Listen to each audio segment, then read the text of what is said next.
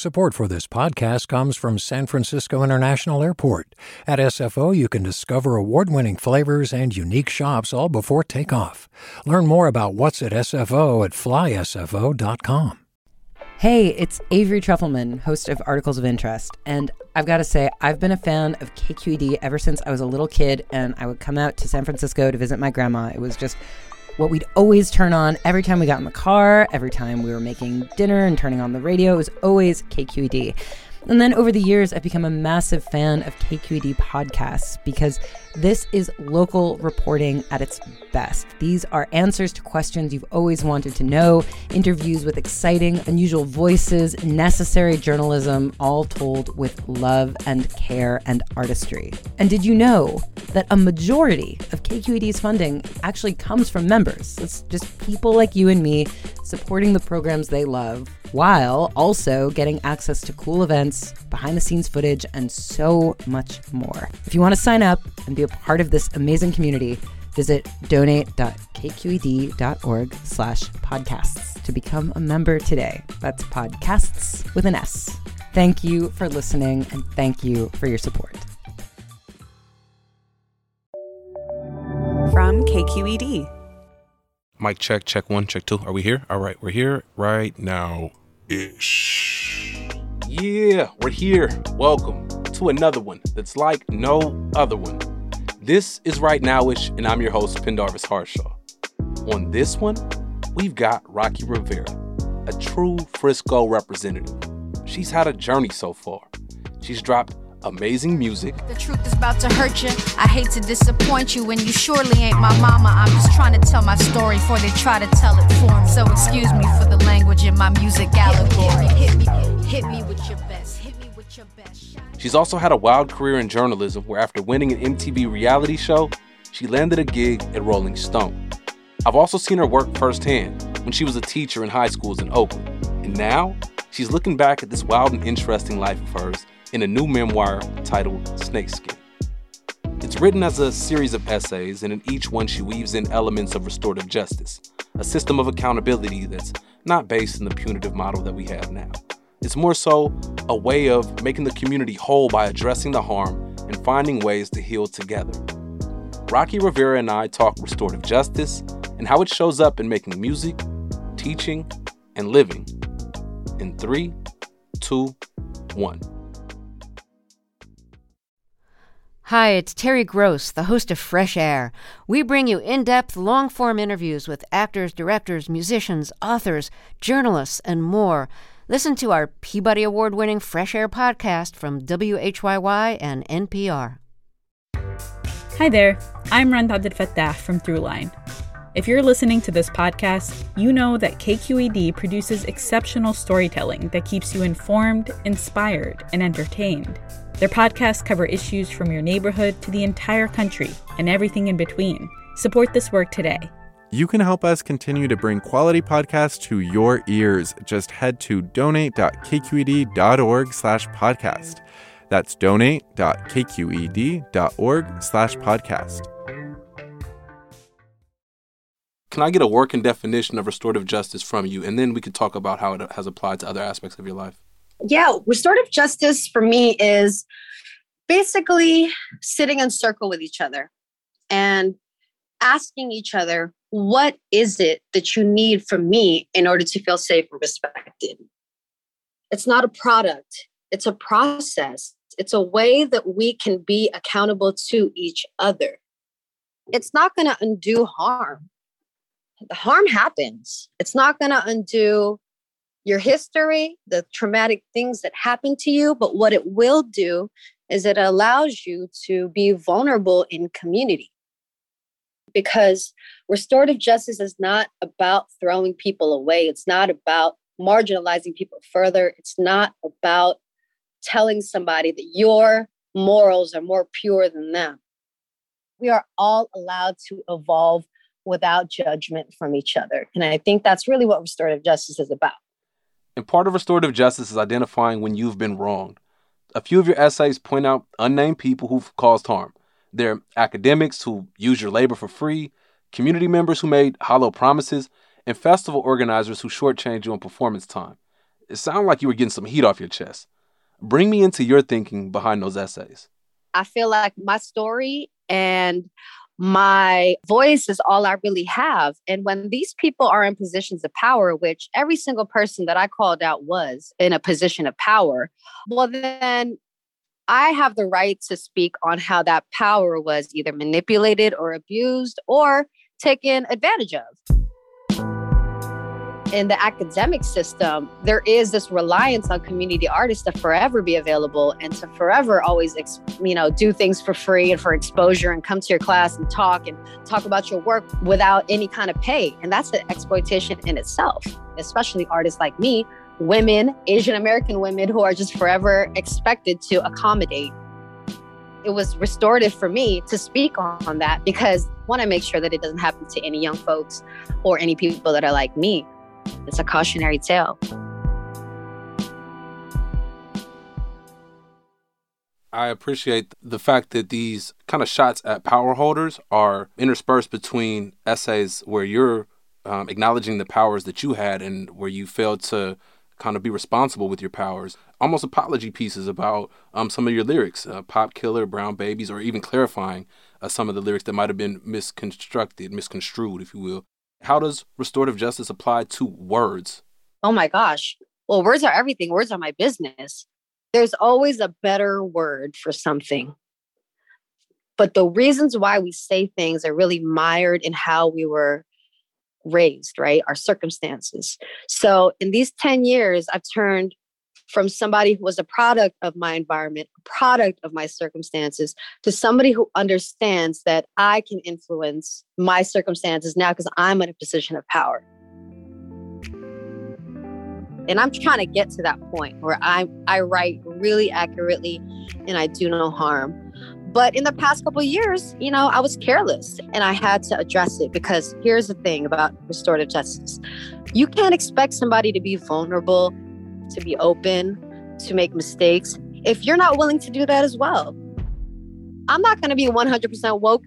That's not going to happen. I'm from the Bay. I listen to Too Short. I listen to Keep the Sneak. I'm just not going to ever be 100% woke.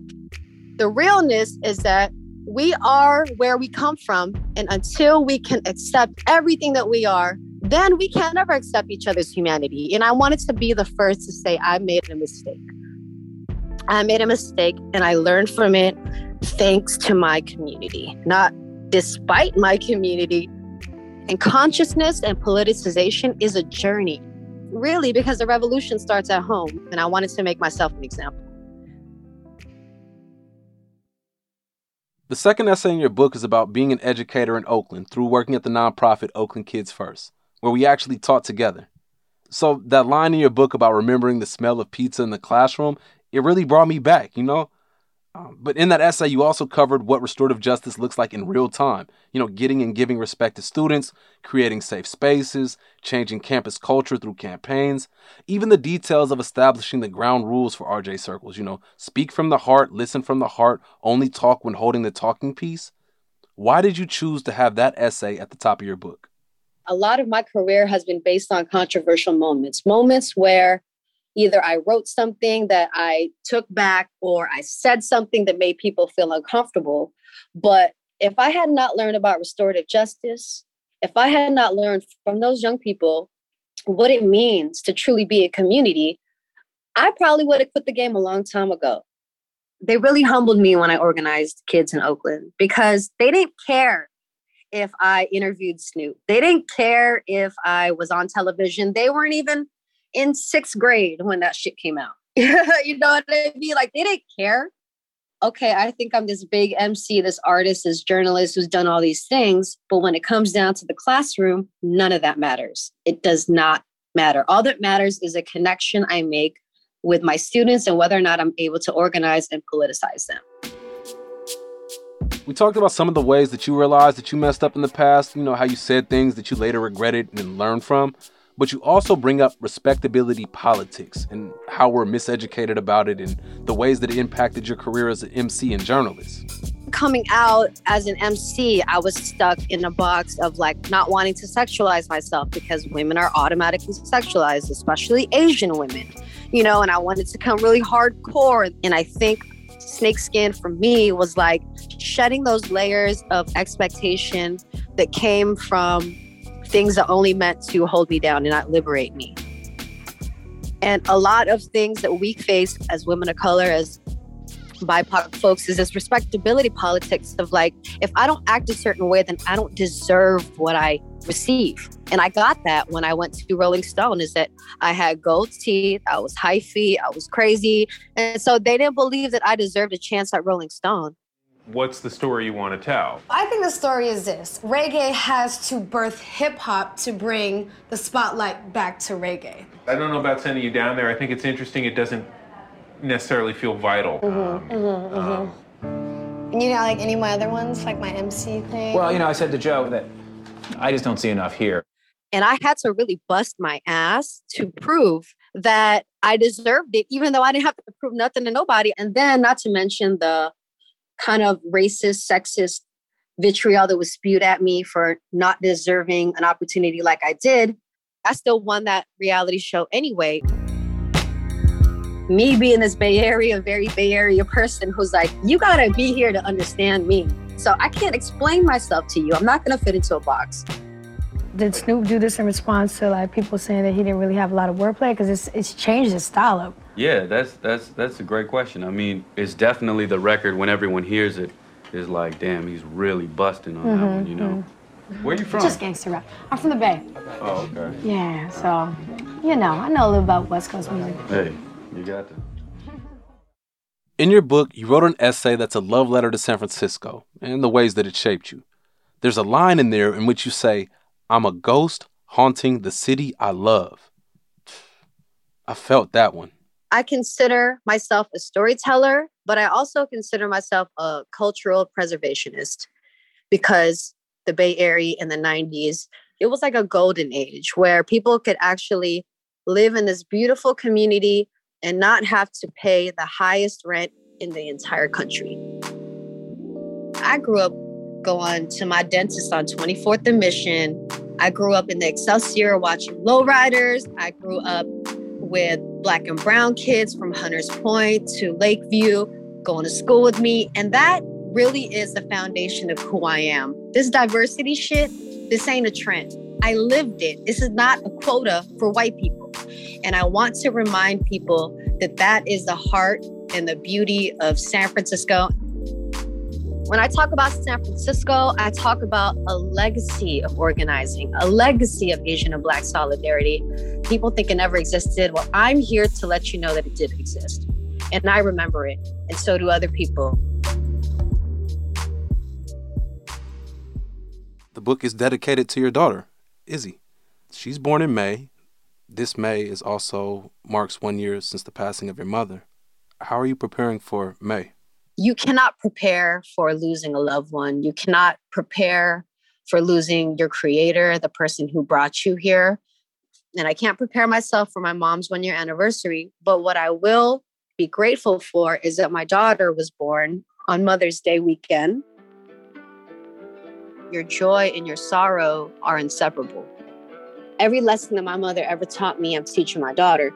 And so the things that I mourn about my mother are the things that I find joy in with my daughter. And happiness is a choice because I can't change the fact that people are not in my life. I can't change the fact that the pandemic happened. But what I can do is be grateful for the moments that I did have.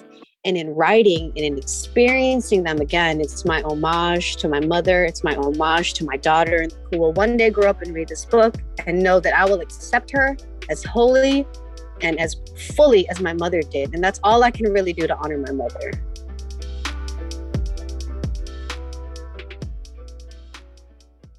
You're growing as a person, as an artist, a mother, and a daughter, which on many levels relates to the title Snakeskin. But there's also a real snakeskin. Bring me into the story of your partner, Bamboo, finding this snakeskin. When I had my memorial for my mother, we didn't have a set place to remember her. She passed away overseas in the Philippines. And so it was really hard for me to find any place in the city that belonged to us.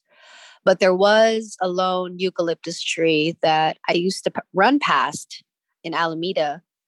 And so when I decided to have the memorial there towards the end, my partner found this fully intact snakeskin on the ground, and he picked it up and he knew it was meant for me. And I didn't really understand what it meant at first. But when you look into ancient cultures and the ways snakes are represented in mythology, they are represented as basically transitory between heaven and hell because they crawl on the ground, and they represent rebirth. They represent the afterlife. And so when I really dug deeply into this sign, this omen that I felt like my mother left me the day of her memorial, it really made me understand and accept her moving forward because she was also shedding her skin. Rocky Rivera, thank you. Thank you for being solid, a talented artist, a family-oriented community member, an educator who is committed to constantly learning, and someone who has been a comrade in the same fight to preserve culture.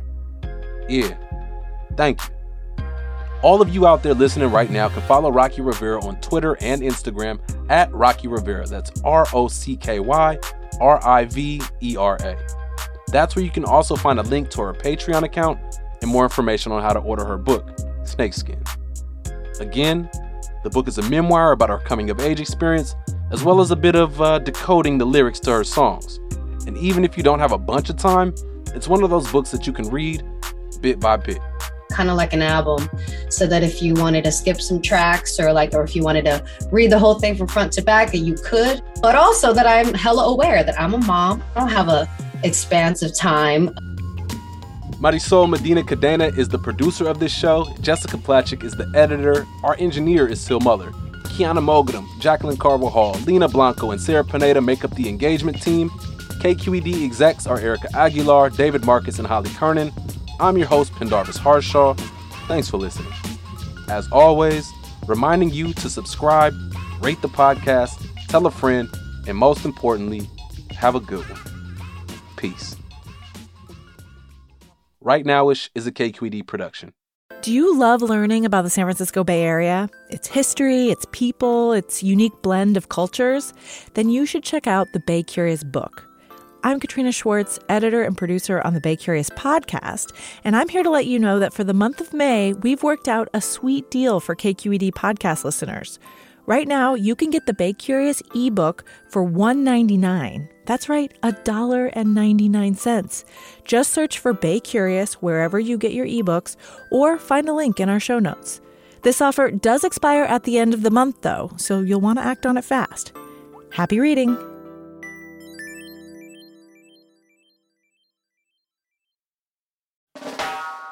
Hey, what's up? I'm Pendarvis Harshaw, the host of KQED's Right Nowish podcast. Donations keep independent journalism alive and healthy, and you support outstanding journalism when you support KQED. So if you haven't yet, check out donate.kqed.org/podcast. That's donate.kqed.org/podcast.